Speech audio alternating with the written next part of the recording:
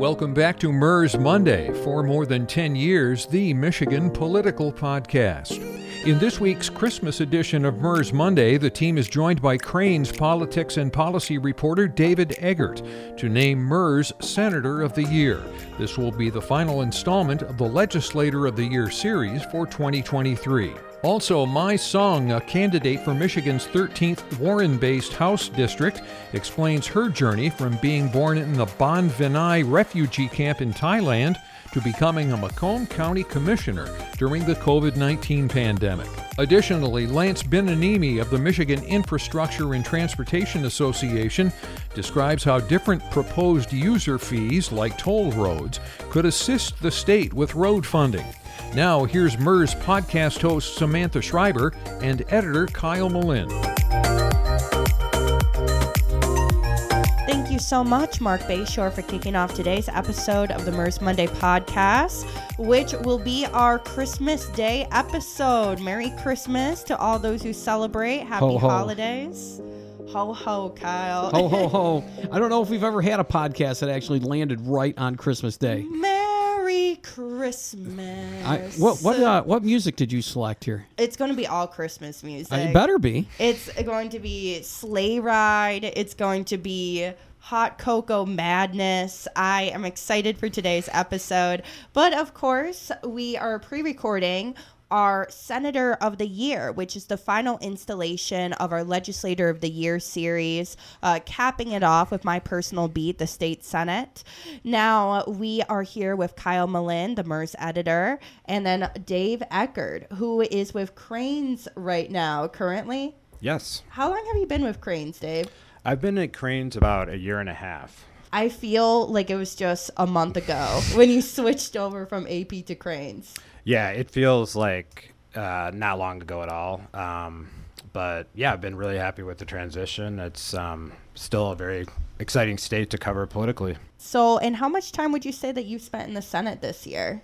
You know, actually more than I maybe would have thought heading into the year. I'm still kind of figuring out how much I need to be in the legislature or not, but it was obviously a very productive session. A lot of things happened and a lot that had a business impact, which is important for our readers.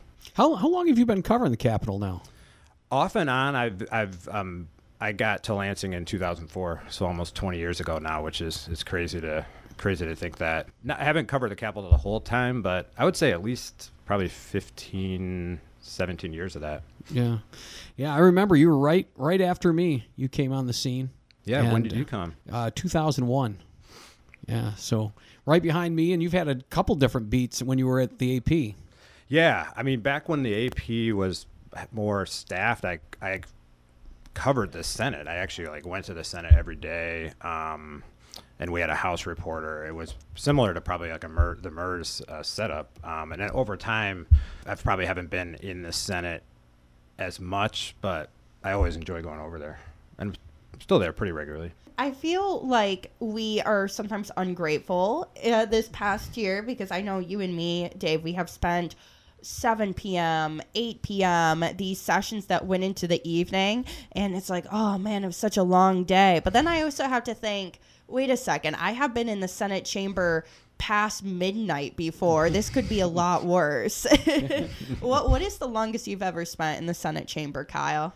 Well, we were around during the 2007 shutdown, so we were there all night at all hours. I don't know about the Senate, because the senators always found a way to get out of sticking around all night, unlike the House. Yeah, if I remember correctly, that's a long time ago, the House would sort of have the board open for 24 hours or whatever it was, and people were literally sleeping on the floor. I think we just had to get creative with trying to rotate reporters in and out. Yeah, I think that was it. I seem to remember when they finally got around to doing the income tax increase in 2007. I seem to remember John Cherry up at the podium at 1 or 2 in the morning, but I don't remember them doing the all-night sessions that the House did. I don't either. My memory's pretty bad, but the House is where I remember, especially you see a lot of these photos that still live on, kind of an infamy of lawmakers sleeping on their desk and live on in infamy. Under their desks. Under their desks, sorry, not on their desk. And yeah, I don't really miss those times. know. Budget shutdowns. I think before we dive in, I just want one more Christmas question because it is our Christmas episode. Kyle, what is your favorite Christmas Day activity? Well, I'm kind of a family kind of guy, so I've always liked going to family gatherings on Christmas and doing the white elephant, goofy gifts, or whatever. As far as Christmas goes, it's probably that. But, now that we have kids, there's nothing better than having Christmas with kids. I think you'd agree with that, wouldn't you, Dave? Yeah, I would say the same. Having kids, I mean, just still seeing, my kids are a little older, but just seeing that excitement, you just kind of live through that a little bit. So I am one of the kids of my family. So I'm no kids, but I am the kid. I am a 25-year-old teenager, I like to say. So I am just kind of excited to spend time with my family. We always take a giant nap after exchanging presents in the morning and eating breakfast. So that's the Schreiber family. We're a couple of sloths. Do you wake up at 6 in the morning? 5 in the morning? Yeah, my little brother, he will wake us up. Even now, he is 21 years old, and I'm expecting him to wake me up at 5 a.m. Like, let's go. Time to get started. And also my Nana Rhonda Reek, who is unfortunately not with us anymore, but she had these handmade stockings that she had for us. And no matter how old we got, she always said that the stocking stuffers were specifically from Santa Claus. So, oh, they were. Yeah. Wait. Yes, Santa. Of course they were. Yeah, of course they were. Of course they were. So that's our Senator of the Year. It's Santa Claus. But diving into it, I guess I could just get started as we talk about our Senator of the Year. Our publisher, the boss, John Rubrink, and our House reporter, Danielle James, are out of town. So they will be submitting their nominations to us that we will play for you all. But as MIRS' State Senate reporter, it was really difficult for me to choose who I wanted to nominate. I wanted to choose someone who worked on intricate packages and issues that were defining moments in 2023, while also not being afraid to separate themselves from the pack amid a historical partisan party change in the chamber. I am nominating Senator Mary Cavanaugh, a Redford Township Democrat who made headlines this year when she fought for her Senate package modifying Michigan's 2019 auto insurance reform to provide higher insurer-covered reimbursements for the long-term care of catastrophic accident survivors, establishing a proposed system undoing the 45% reduction in reimbursements, and installing a new procedure where reimbursements would be influenced by changing costs in medical commodities. This is something that has been talked about. You obviously see catastrophic car accident survivors around the Capitol, just kind of a big issue around Lansing. And although the package did not make it past the finish line this year, the senator fought for it to survive and get passed on the Senate floor, even after the governor's own department director, Anita Fox of Insurance and Financial Services, stated her opposition to the package the day before. Senator Cavanaugh was also a bill sponsor on the Reproductive Health Act package, which was signed by the governor, specifically introducing a bill to lift the prohibition on higher education institutions, parenting student services offices from making referrals to abortion services. Also, she was the chair of the Appropriations Subcommittee overseeing the budget for the Michigan Department of Labor and Economic Opportunity, which immediately kind of caught eyes when it surfaced for the fiscal year 2024 in terms of just the numerous grant programs and the pre-selected recipients of that money. And also, as people are gearing up for another historical year in 2024, another historical election year, which the Secretary of State Jocelyn Benson herself predicts to be a grand finale, Senator Cavanaugh introduced now signed legislation providing a presidential candidate with up to 48 hours after the Board of State Canvassers certify an election to file a complaint for mandamus with the Michigan Supreme Court if they believe there's an error in the results. This follows numerous challenges to the November 2020 election results when former President Donald Trump argued that corruption and wrongdoing at the polls was the reason President Joe Biden won. And I could probably talk about the Leo budget for several hours, but we don't have that time. That was a great nomination, though, Sam. There was so much activity in the Senate. Mary Cavanaugh had 8 public acts, which is right in the mix of senators who had a lot of public acts. But, just taking a look at it, Jeremy Moss had 10, Erica Geis had 9, Stephanie Chang had 9, Jeff Irwin had 9, Sam Singh had 9, Kevin Hertel had 8. Just a very, very productive state Senate. You really can't go wrong with really anybody, to be honest. But Mary Cavanaugh certainly took that very difficult issue that everybody recognizes is out there, but nobody really wants to tackle it because nobody wants to be accused of raising insurance rates again. Yeah, I wonder what that must have felt like to get the letter from Anita Fox expressing the opposition from the department, and with Anita Fox ultimately being linked to the governor and how the governor feels no one wants to send something during a Democratic trifecta that the governor could potentially veto. But yet you saw the senator really take a risk on an issue that she believes in. And I think that kind of came at a time where a lot of people just kind of viewed Democratic trifecta, everyone is in lockstep with each other. But this was kind of an issue where you see both Democratic support, Republican support, and at the same time Republican opposition and some Democratic opposition. Well, we'll see what they're going to end up working out in the House. That's really where I think we're going to find whatever the final compromise is, because they are going to need the governor's support in order to obviously get it enacted into law. Okay, Dave, our guest media nominator, who would you like to nominate to be Senator of the Year? I would like to nominate Winnie Brinks, the Senate Majority Leader. I think there was a lot of attention on her entering the year, given Democrats had not controlled the chamber in 40 years. Also, she's the first ever female leader of a majority caucus in the legislature.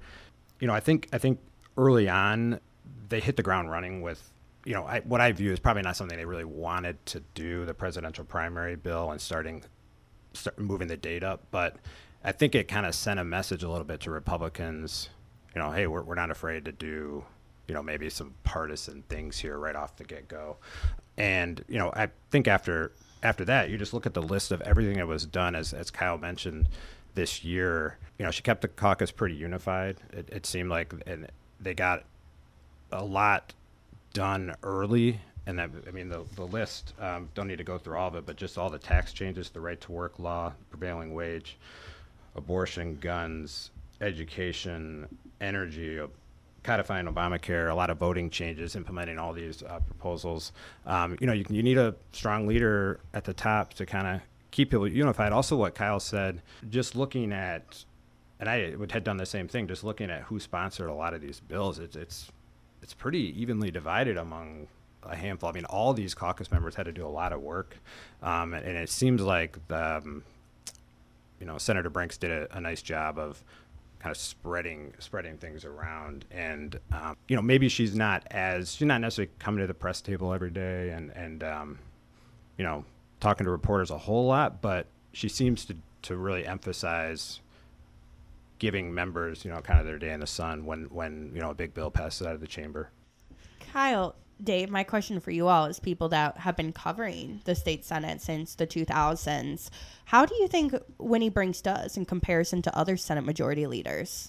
What I really stood out to me is that as a leader, she took an issue and really made it a centerpiece and made sure that it was something that got highlighted and pushed through the chamber. I'm thinking of the Drug Affordability Board. This is a new concept for Michigan anyway, relatively new. I know she introduced it last year, but in general, this is not something that we've been kicking around for sessions after sessions. And she took the idea and got it pushed through the Senate, and now it's in the House where I'm sure it's going to be negotiated on and whatever, but I was really impressed how she took a subject that the governor particularly had some interest in and led that through the chamber.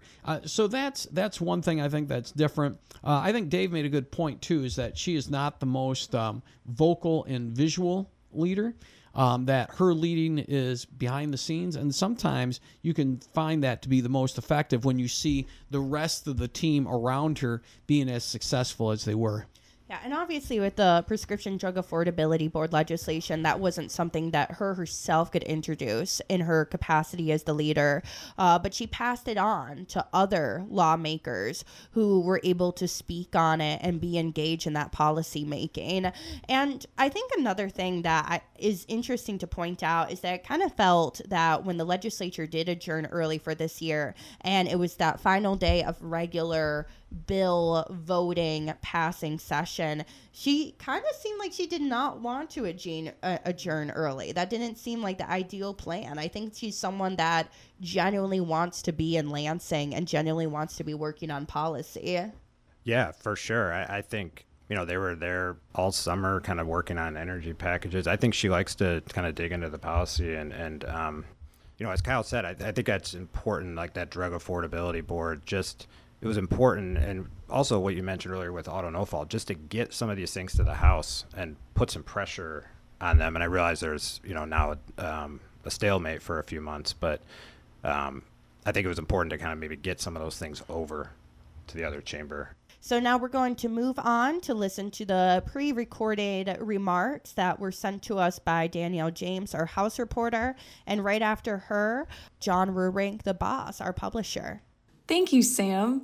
And, as someone who doesn't frequently cover the Senate, this one was a little bit tougher. There are so many senators whose names float over to the House, but thanks to some assistance from my counterpart, Sam, I was able to settle on nominating Senator Stephanie Chang from the 3rd Senate District. I nominated Chang, a former 2-term House member and now senator, because of the sheer amount of important packages that she's had a hand in.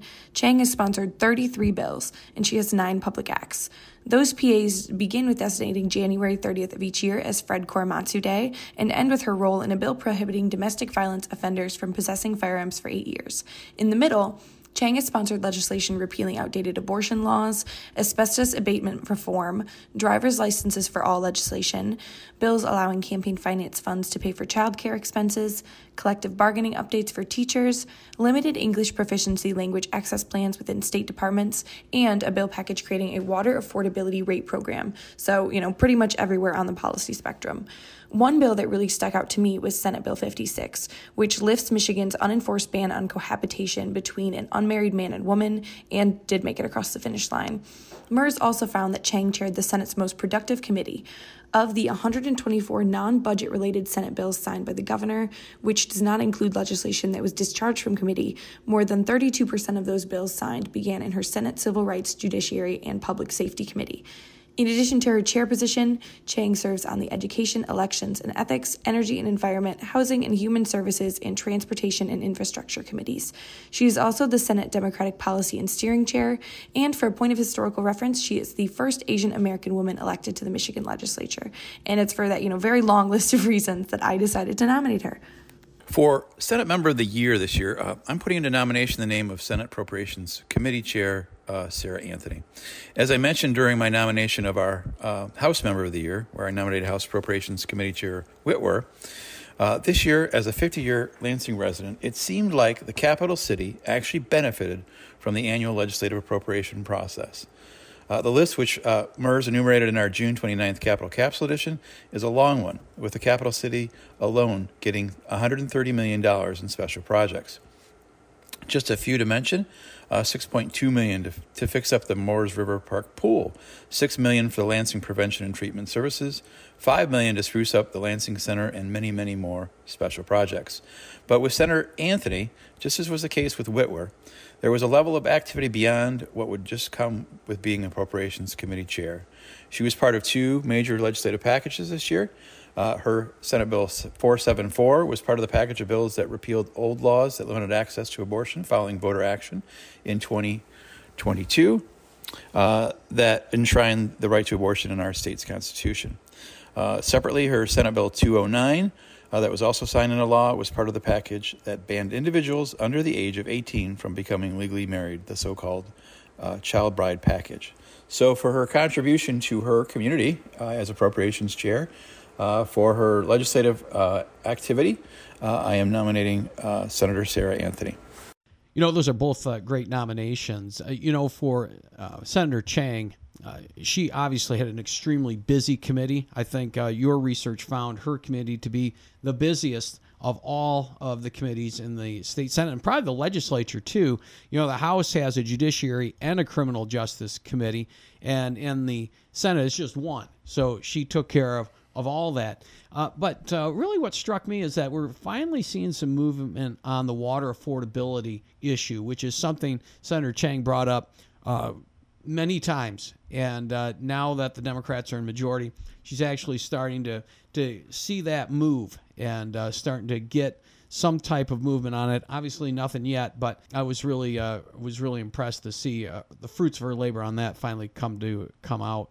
And then for Senator Anthony, what really struck me is the different issues that she wanted to tackle outside of running a smooth budget process, whether it had to do with hair discrimination or child brides. Those are issues you don't typically see an Appropriations Committee chair lead with, but she found the time and made it a very big priority for her, and saw both of those bills signed into law, so effective on both fronts. She was also the lead Senate negotiator on the Reproductive Health Act legislation, too, with Senator Anthony. She is someone, and I think we have obviously nominated many Senate appropriations chairs to be the Senator of the Year because of these intricate budgets, being part of that negotiation, being part of getting information out on the budget once it's completed.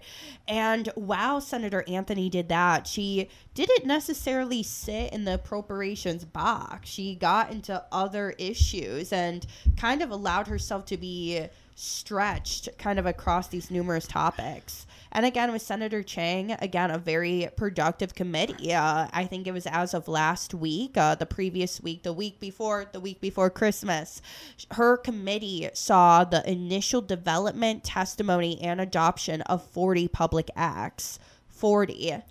That's a lot. It's a lot. Yeah. And so again, I think those are both great nominations. But last but not least, I want to hear from you, Kyle. Who are you choosing?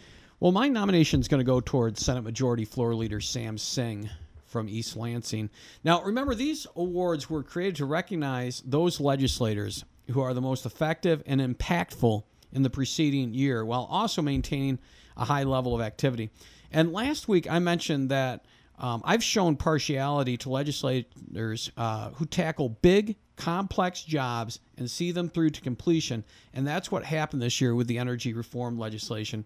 Singh and his fellow lawmakers went to the Senate Energy and Environment Committee before summer recess, laid out what they wanted to do, create a 100% clean energy standard by 2035.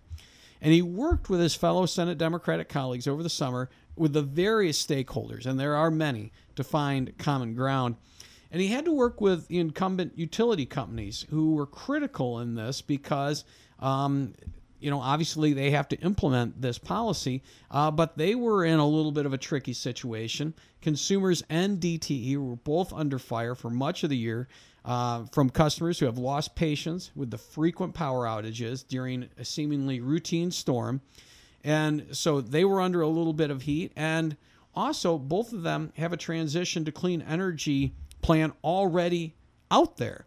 So they had to reach consensus with power companies in a way to keep future energy costs from completely going out of control by forcing these energy companies to do something sooner that they were already planning on doing. So he was kind of walking this tightrope here. So all the while, in order to make clean energy work, the state needs more solar and wind capacity. And the stakeholders understood that going community by community and going to war with every, township board that you would need to go to war with to get a new wind turbine or a large solar farm was going to be costly, time-consuming, and quite frankly, a pain. So Singh led the Democrats, locked them together, and created this statewide permitting fallback system that's activated if the local government can't come to an agreement. And, it does give Republicans a campaign issue in these rural areas, and it will put some House members in competitive districts at risk. But I think Singh's work gave these vulnerable members some arguments they can take back to their district and defend themselves. So, he was obviously key in leading on this controversial, complex plan that gave environmentalists their first major legislative public policy win since the Granholm administration. Also, I would say that Singh also led this small little work group that ended up crafting the final version of the Proposal 1 financial disclosure bills that got signed into law. And whether you like them or not, he was effective in finding something that leadership could agree on. So, you got to give him credit for that. Outside of being the Senate Majority Floor Leader, which is a very busy and active job, he had 9 bills become public acts, which includes various other subjects like dental screening for kids, agriculture, and a bunch of other subjects. So for all that, I'm going to nominate Senator Sam Singh. I think that's a good nomination. I had this conversation once with someone who is part of the environmentalist advocacy kind of brigade of organizations. And this was during the time where there was a bit of eye rolling as the House was taking up the aggregate legislation, which obviously got stuck in committee. And I asked them, do you feel that the Senate, do you kind of prefer the Senate or the House when it comes to the environmental policy in which you're demanding and advocating for? And the individual I spoke to said, oh, well, the Senate has Senator Singh, and that he is someone that kind of entered that chamber after briefly being away from the legislature and was just ultimately ready to go on these environmental policy issues and didn't really spend that much time waiting. So I think that's something to be considered. And also, not only did he just work on this very big, complicated energy package that we're still going to be talking about for quite literally years until 2024, 2040 and afterward. He also introduced things like dealing with MISHTA's bond program so that if you are a housing developer, you could utilize some bonds to build assisted living facilities and facilities that are centered for older residents as our population becomes older. So he deals with probably the most eclectic range of issues that I've had to report on in a hot second. Yeah, I mean, I totally agree with both of you. I think, another thing that's interesting about the energy package is Senator Singh marshaled that through in probably record time for an energy package. I think that's a good point. I think the previous 2 energy packages are very late in the second year of a 2-year term. Obviously there's criticism that it was by business community and others that it was rushed, but to be able to kind of get everybody on board with this package in that amount of time, especially after everything that happened in the first half of the year, is impressive. Okay, well, now we're going to turn on our suspense music and figure out who will be Senator of the Year. Dun, dun, dun. Merry Christmas. Wait, should the suspense music be Christmas music, Kyle? Oh, it should be.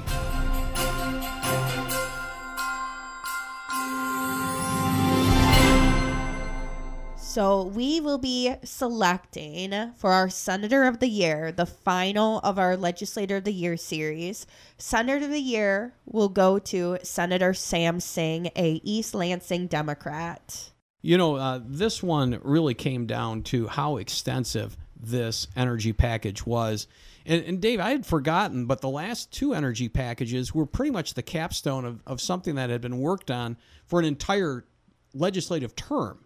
Like it came at the end of something they'd been working on for 2 years, and they polished this off in 4 or 5 months. Yeah, I mean, especially given the fact that the first half of the year was so busy, it sounds like they worked on it heavily over the summer and were able to get it through. Which I think at one point there were probably some questions.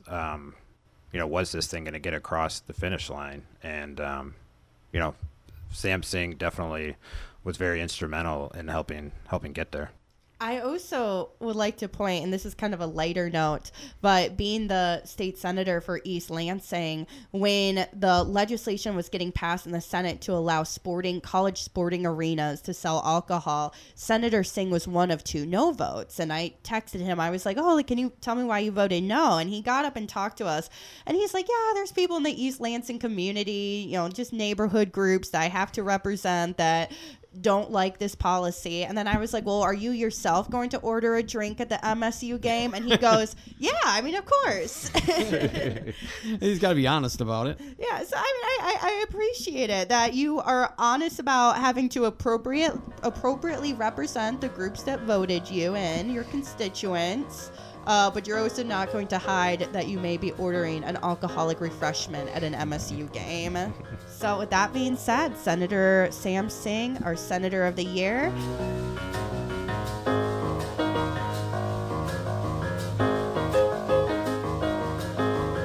Joining us now for the MIRS Monday podcast is Mai Xiong. She is a Macomb County commissioner who first moved to Michigan to study at the College of Creative Studies in Detroit. And she is also running in the Democratic primary to be the state representative out of Warren. And she was also endorsed by Governor Gretchen Whitmer. Hello, Mai. How are you doing today? Hi, I'm good. Thanks for having me today. So I kind of want to start from the very beginning of who exactly are you and why do you want to run for state rep in Warren?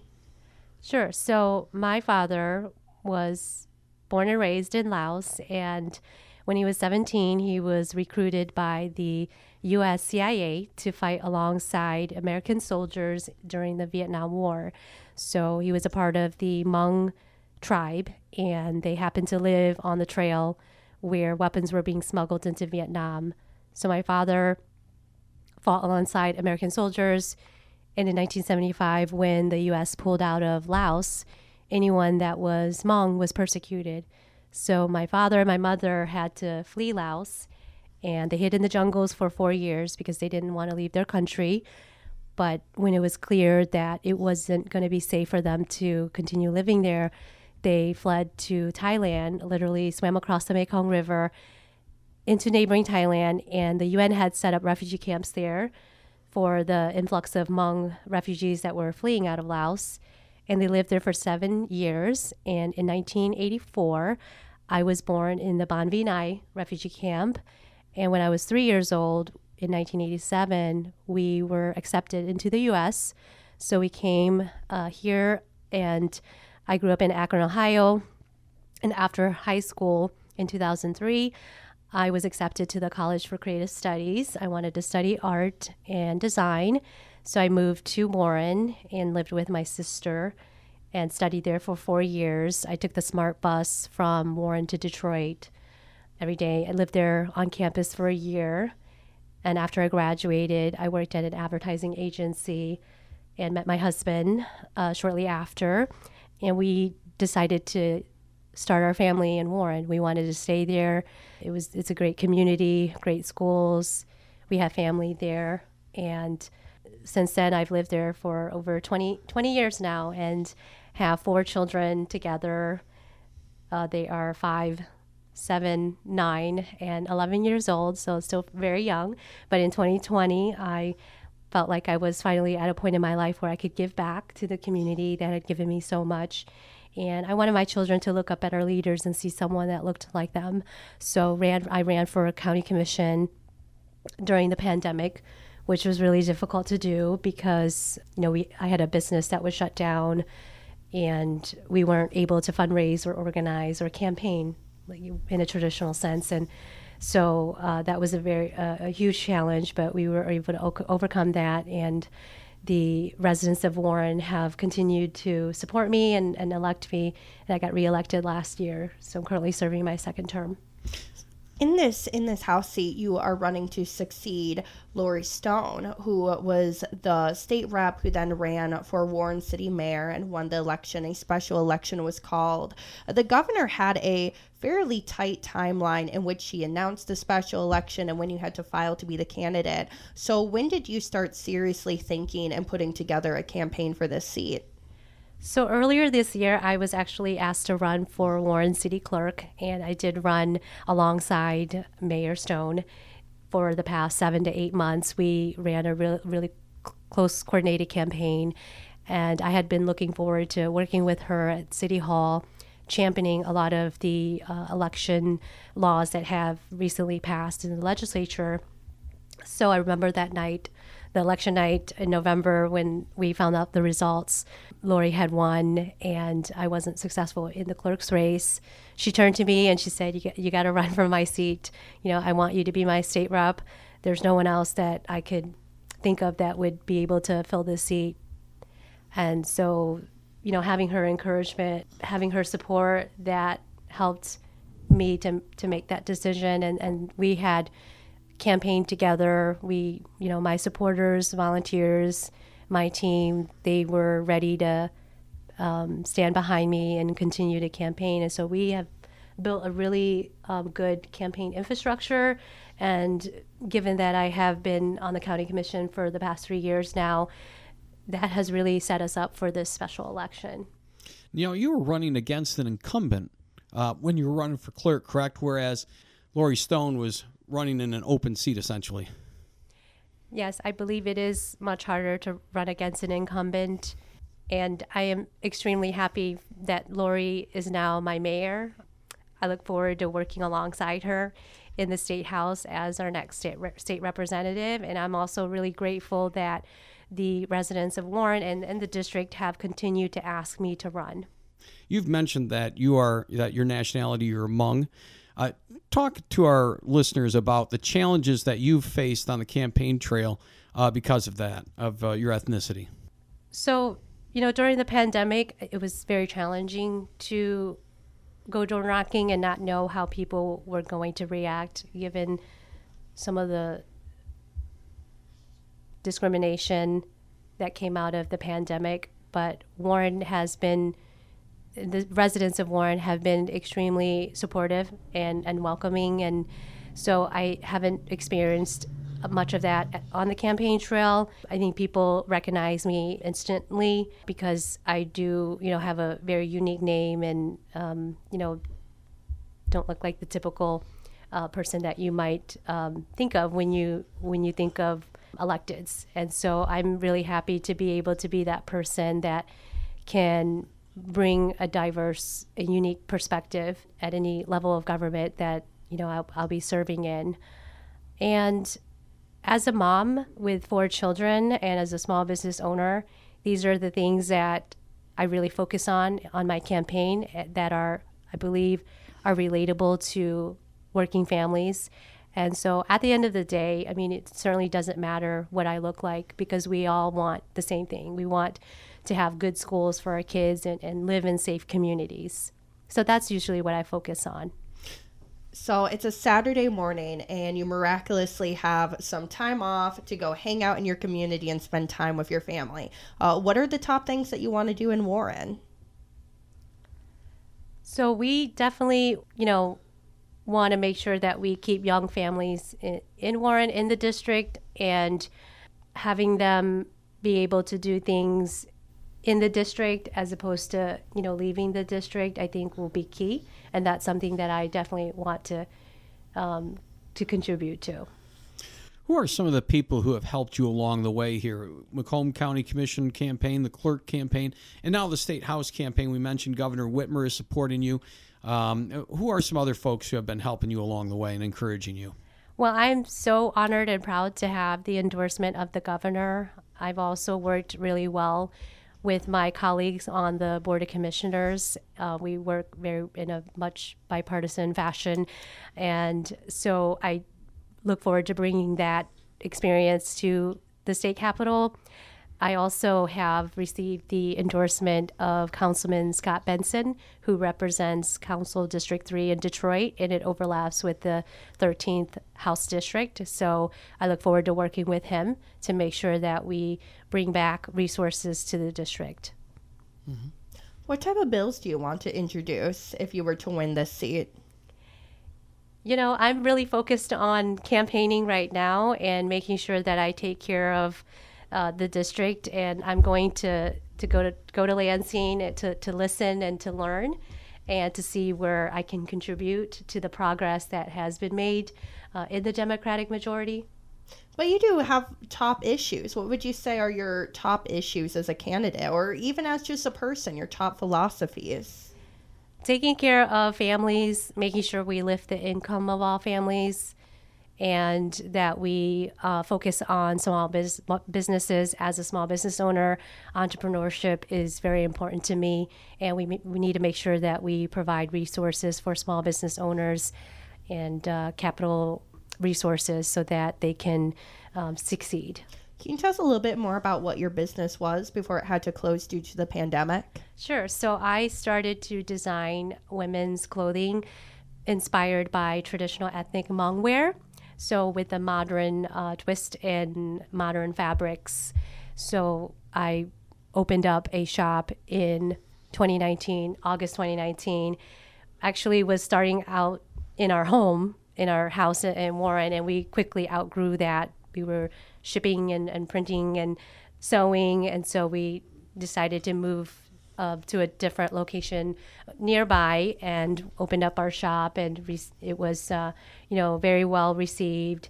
And then the pandemic hit in March of 2020, and we had to shut down because of the executive order and to keep everyone safe. And so we tried to move everything online, and so I have had to learn how to build a business from the ground up and to manage during a pandemic. And I think a lot of businesses and business owners have gone through the same thing that I have, and I want to make sure that I can be a voice for them in Lansing, and making sure that we advocate for the resources that they need to continue to flourish.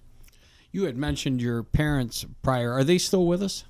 Unfortunately, my father passed away about 8 years ago of cancer, and my mother, she got to see me get sworn in December of 2020, and then she had caught COVID and she had passed away. So I had to watch her in the hospital, on a monitor, take her last breath, and that was very, very hard. But I know they're always with me, and they've instilled in me hard work and ethics and serving the people that need help the most, and that's what I'm going to continue to do. What did you pull away then? I mean, from that experience in COVID and that impacting you so personally, what did you come out of COVID thinking, and did it change your perspective at all on life? Well, losing both of my parents tells me that our life is very short, and we have to do everything that we can to make an impact and to make a difference. And so that's why I'm working so hard, because I know how precious life is. In particular, during the pandemic, when my store was shut down, I actually brought my sewing machine and all my fabric back home, and I started sewing face masks because there was a great need in the community. If you can remember back, 3 years ago, it was really hard to find any PPE. And so I was like, I know how to sew, so let me start making these face masks. And so I was making masks and I was delivering them to seniors, and word got out, and they were calling me saying, Mai, can you drop off a mask for me? I need to go to my doctor's appointment, and I don't have anything, and I'm afraid to go out. And so I would put a mask in a bag and hang it on their door. And so now when I go door knocking, these same seniors remember me, and they said, I will always remember you because you brought me a mask when I needed it the most. Like, you kept us safe. And so taking care of our seniors is very dear to me. As someone that has lost my parents, I want to make sure that we are able to take care of our community so that they live long and healthy, because I lost my parents too soon. So it was a very devastating time, but we came out of it, and we are resilient people, and we will continue to adapt where we need to, and we have to take care of each other. As elected officials, as a county commissioner, I've made sure that we address the needs that we need to in the community. Food insecurity is very real in the district, and with the rising prices at the grocery stores and inflation, our families are struggling to put food on the table. So wherever we can bring back resources to the district, that's what I like to do. And when your parents got to Michigan, they couldn't speak, not Michigan, but Ohio. Yes. They couldn't speak English, correct? Yeah, so my mother didn't have both of my parents didn't have a formal education. My father did get his GED, but my mother had the level of a kindergartner. I believe, she spoke very little English, and they, really struggled. My father made $6 an hour, and my mother would sew to make ends meet, and that's, how I learned how to sew, was helping her. So we never had anything handed to us, and I tell people that I came to this country, and my family came to this country with nothing but the clothes on our backs. So we really struggled, and I'm really fortunate to have had so many opportunities, being the first in my family to have a full public school education.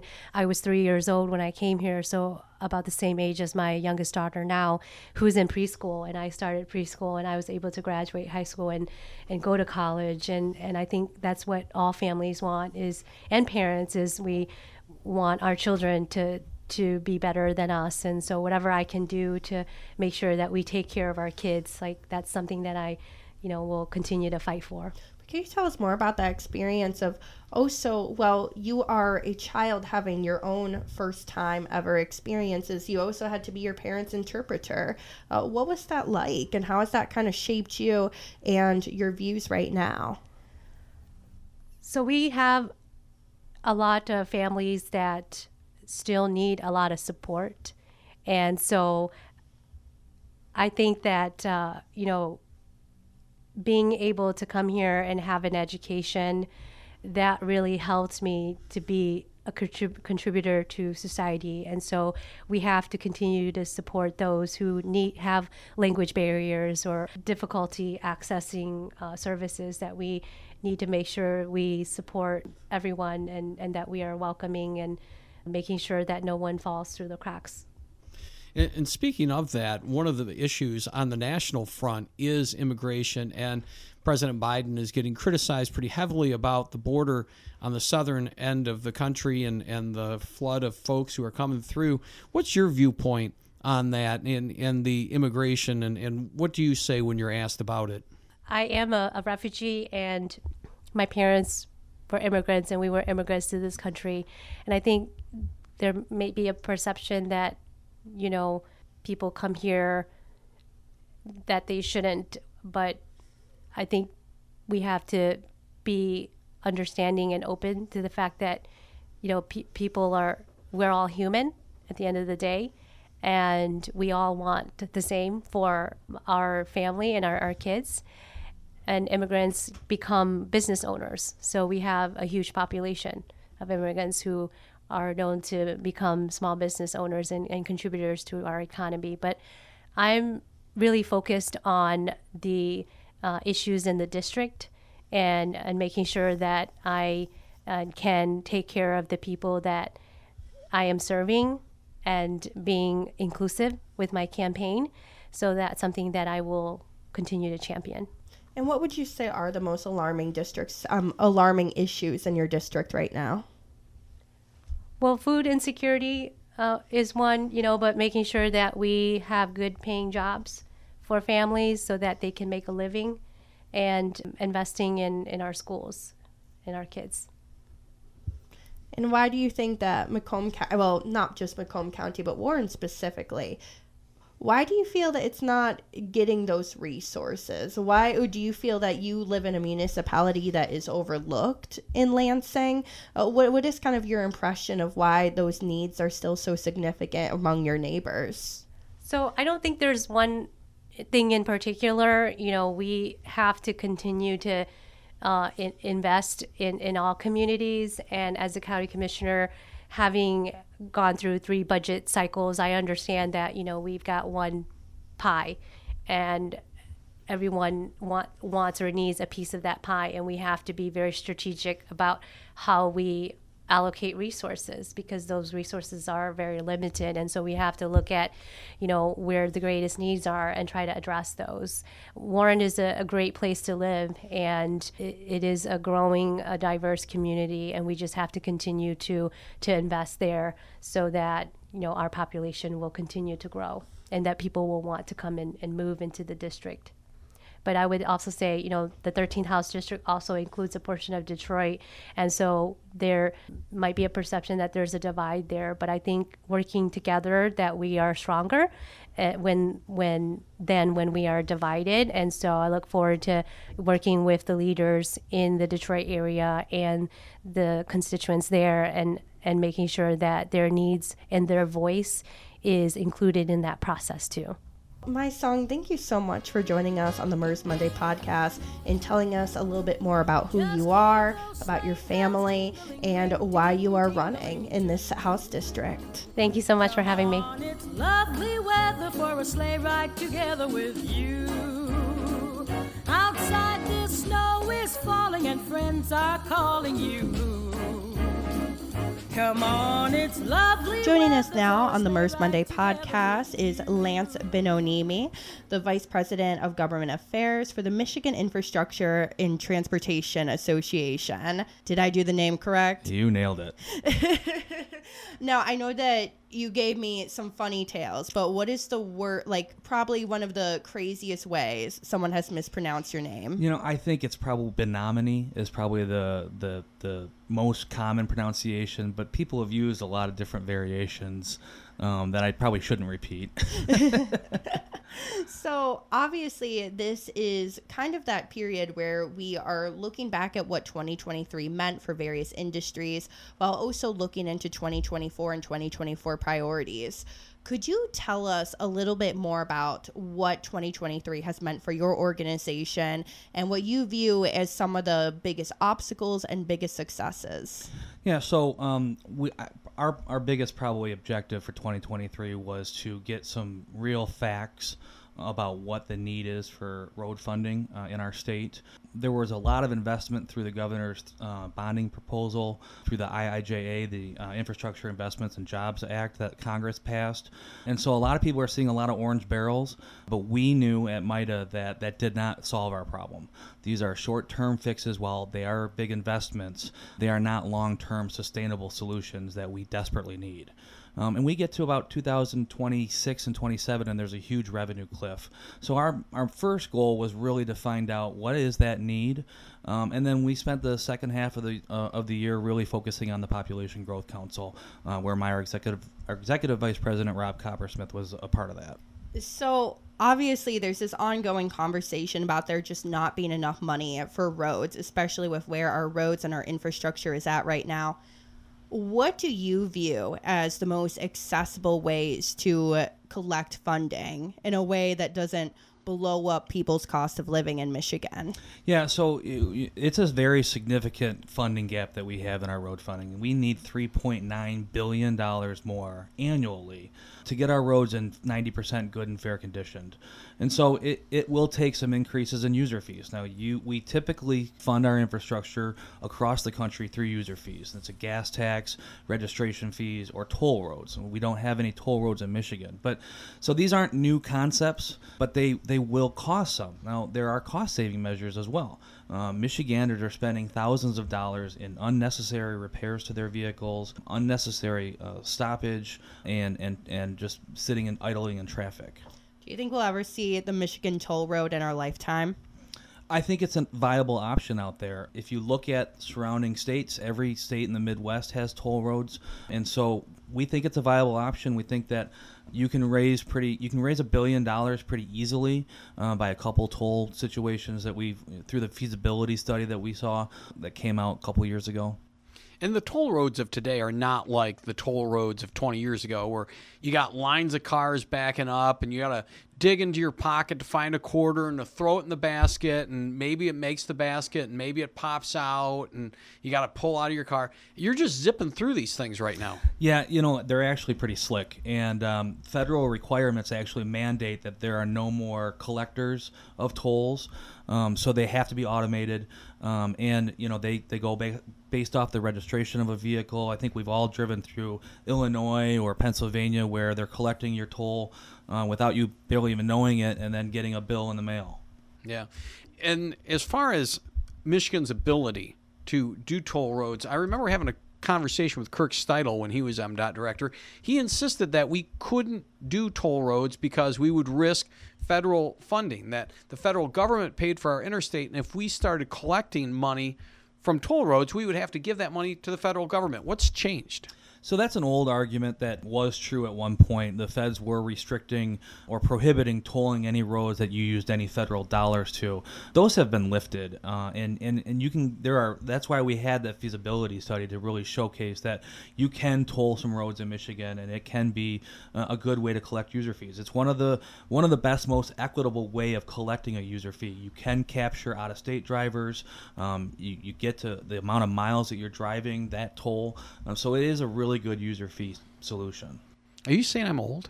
I was thinking about the idea of needing cash for a toll. That freaks me out. I have $2 in my purse right now. Don't tell anyone. But it kind of stresses me out. I never carry cash on me because it will fall out, it will fly out, and you can't count on me with cash. I don't know if anybody does anymore. Okay, I asked if we'll ever see it in our lifetime. You said it's definitely a possibility. Next year, do you imagine the legislature for continuing that toll road conversation, or do you think that might be untouched during an election year? Well, we're hopeful that there's a broader conversation about our funding gap in our roads and bridges. Population Growth Council did come out with a $3.9 billion gap. And that only gets worse the longer we wait and the less we do. And we also know that for every dollar you spend in a good and fair conditioned road, you can save $14 in a poor conditioned road. And why is that important? So right now, we currently sit about 67% of good and fair conditioned roads in the state. By 2030, that number drops to 45% good and fair conditioned roads. That's just going to create this problem to be even larger. And we're going to need more money.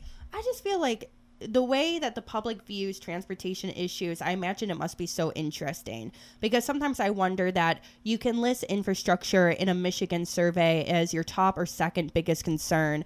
But then once you see those orange construction barrels, once you hit construction traffic, then you don't want to see any projects or any road spending. You're like, okay, can I just get to work? I don't care. I'll risk it. Mm-hmm. Yeah, and again, we're seeing so much work going on these past few summers, thankfully from the governor's bonding proposal that came out and the IIJA. But it's because we've underinvested for decades in our state. We're trying to play catch up, and it's a losing battle at times if we don't find long-term solutions. But how do you get that to resonate with people in terms of public opinion? Well, the roads speak for themselves, and so we really think that, in terms of public opinion, the problem is obvious, and I think you'd be hard-pressed to find many people in Michigan who don't think that we need to invest more in our infrastructure. And so, on top of that, we have, as an industry, and we think as our coalition, which is very broad across industries in Michigan, we have an opportunity to educate the public on that these are short-term investments and that we have inequity in our user fees as well. You mentioned the Population Council just a minute ago. Were you frustrated that they didn't include a funding mechanism in that? Yeah, we were pushing for more solutions in that. We were hopeful that they would, but we were very excited about really finding that they agreed that we have a $3.9 billion funding gap. And as I mentioned earlier, we aren't talking about new solutions right now. While we're talking about user fees, while a vehicle miles traveled concept is something that they also recommend or looking for alternative ways, it's not really a new issue. It's still we're paying for the roads that you're driving on. Another thing that was kind of talked about from the council was more accessibility and opportunities for public transportation. When you kind of think about that conversation, one thing that I heard circulating around when the governor was beginning this council was, oh, will Michigan ever be a place of vibrant high-speed rail? Did we miss the train on that? Will we ever see those opportunities for transit that other states have? I really think the public transit conversation really needs a broader study and view on it. And you have so many unique variations in Michigan between townships and cities, and so many different jurisdictions and so many different traffic patterns that it's hard to really find a regional or a statewide sort of public transit. Now, the good news is when you increase the road funding budget, 8% comes off the top, so you will for mass transit. So you will find more money for those opportunities. Well, as you take a look at, like, let's say the Q line or the People Mover, I mean, that's kind of a sad excuse for like a subway system like you see in other big cities. But to Samantha's point, haven't we kind of missed the opportunity to dig up our, I guess, pathways in order to build a subway? That's not really feasible these days, is it? It's extremely expensive. And so I know that those have been discussions, rail between the airport and downtown Detroit, Ann Arbor to Metro. Those are all in discussions, but they're very, very expensive. Especially now. I mean, they were expensive then, 70 years ago, 80, 90 years ago. It's even more expensive now because you're digging up a road that people use a lot more than they did then.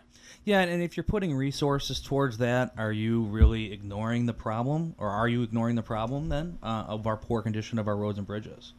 And I guess that's for policymakers to decide what's more important.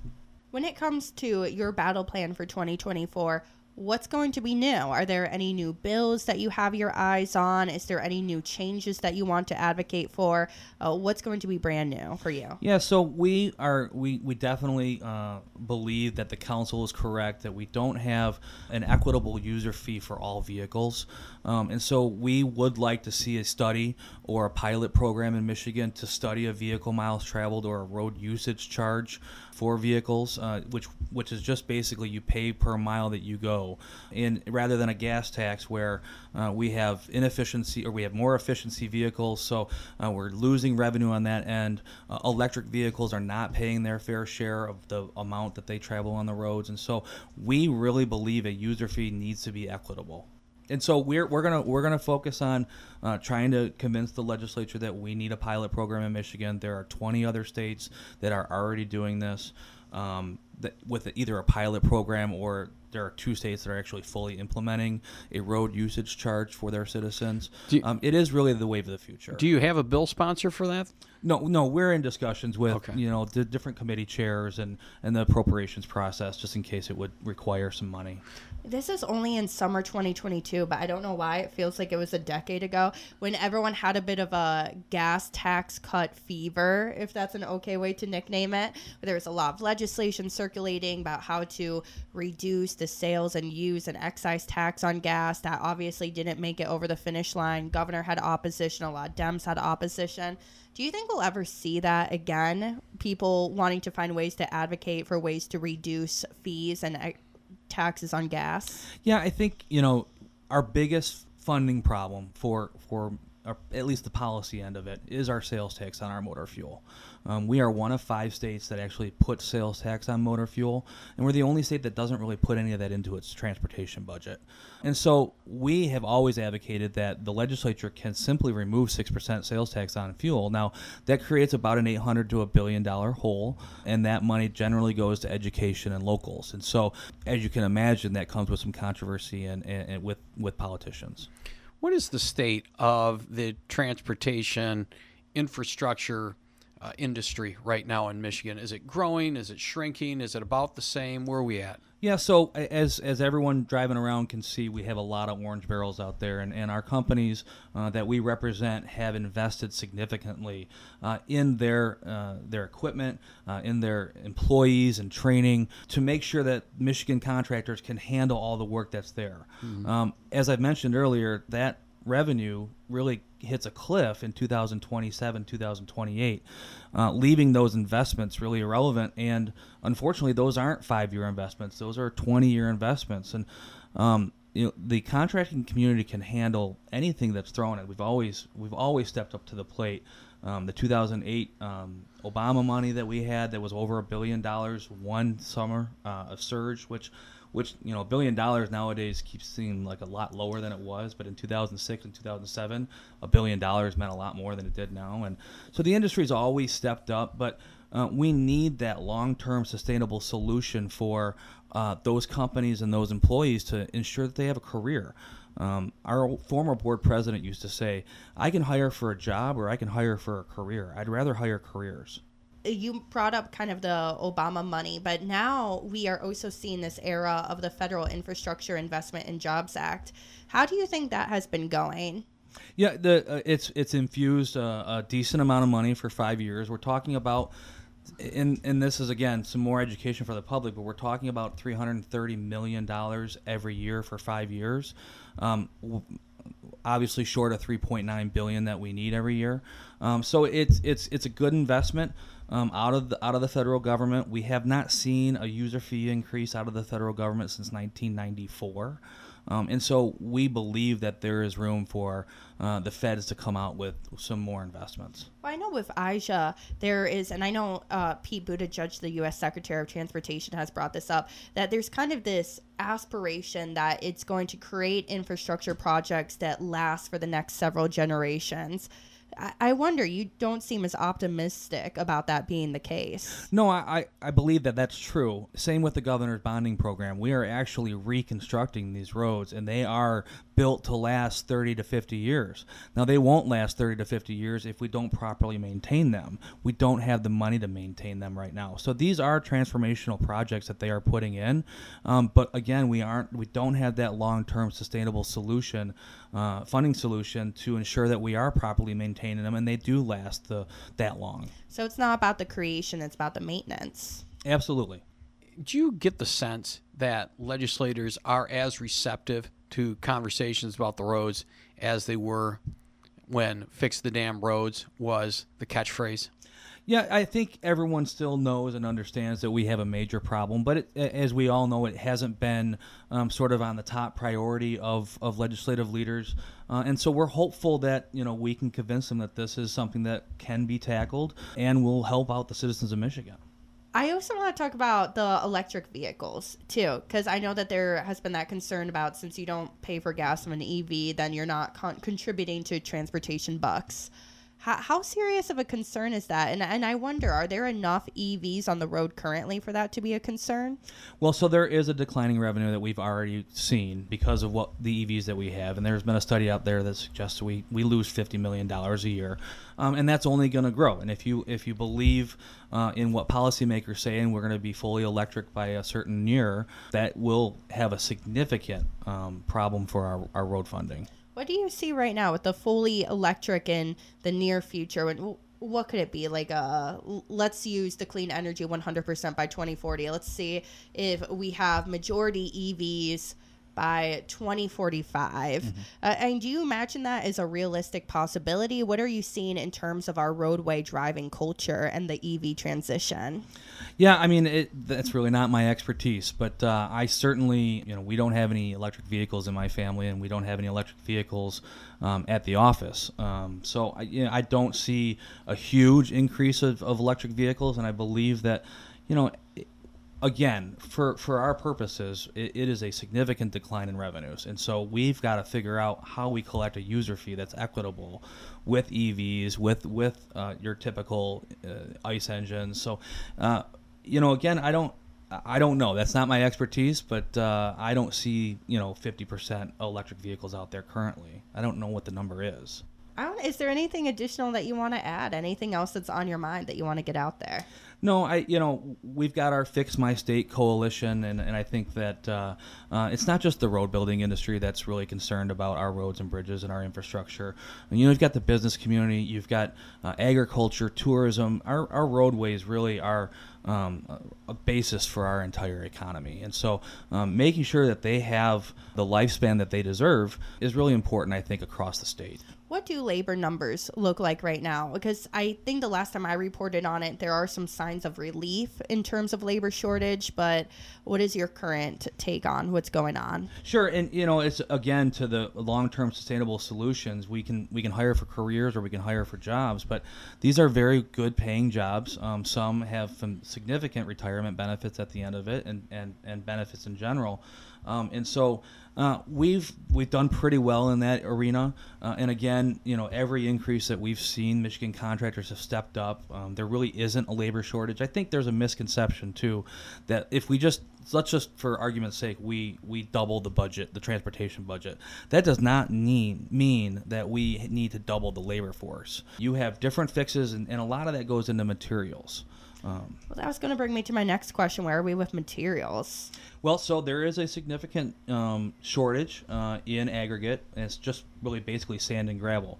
And so we do support legislation that allows for increase in mining of aggregate in the state. Right now, we're finding that there are some projects that have 100 to 120 miles of roadway that people have to drive to, the aggregate has to go to, rather than a pit being 5 miles down the road. And trucking costs right now are some of the biggest increases in inflation costs that we've seen in the road building industry. So the further you're trucking, the more expensive the project costs. You know, I've been recently doing some reporting on the aggregate need for wind turbines and solar farms.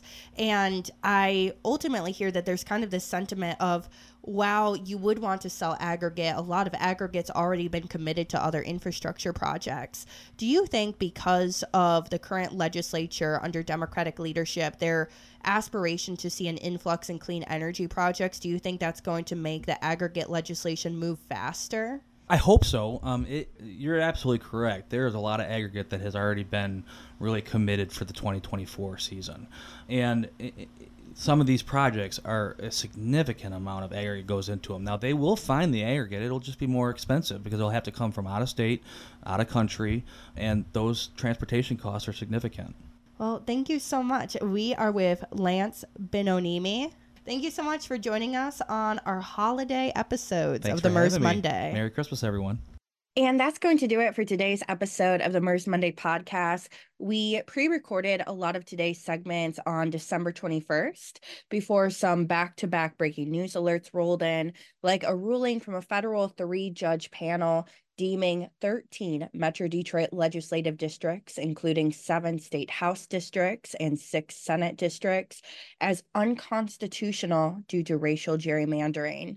The next episode of the MIRS Monday podcast will be released on New Year's Day, where we'll continue to ask what are some groups pushing for in 2024 and what headlines of 2023 have landed into a sort of timeline bottleneck, setting the stage for the stories we'll cover here at MIRS in January.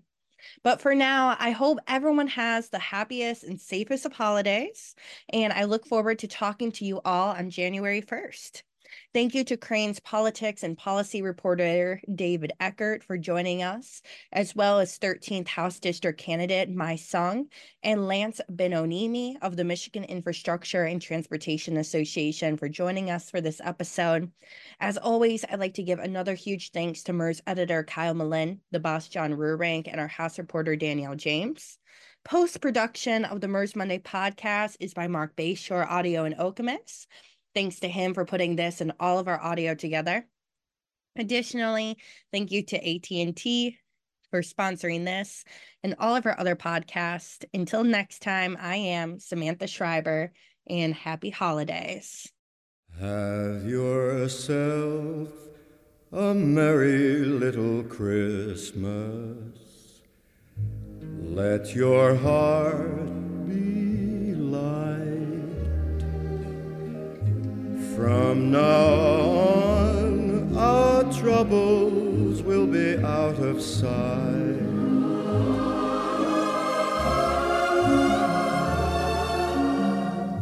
Have yourself a merry little Christmas. Make the Yuletide gay. Make the Yuletide gay. From now on, our troubles will be miles away.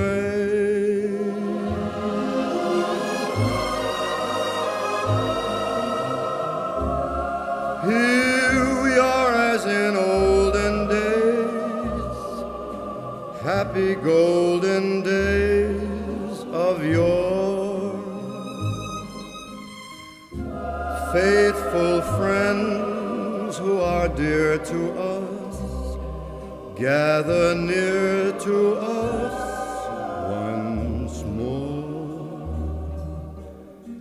Through the years we all will be together, if the fates allow.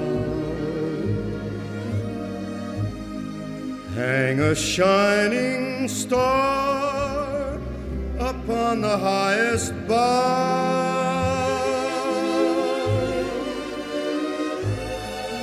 and have yourself a merry little Christmas now.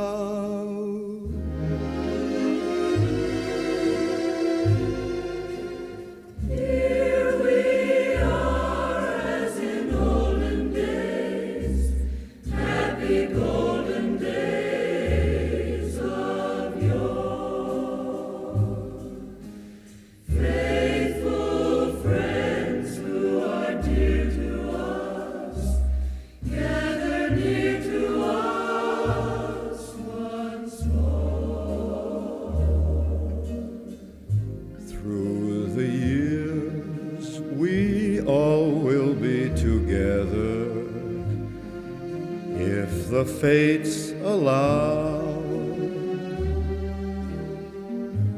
hang a shining star upon the highest bough,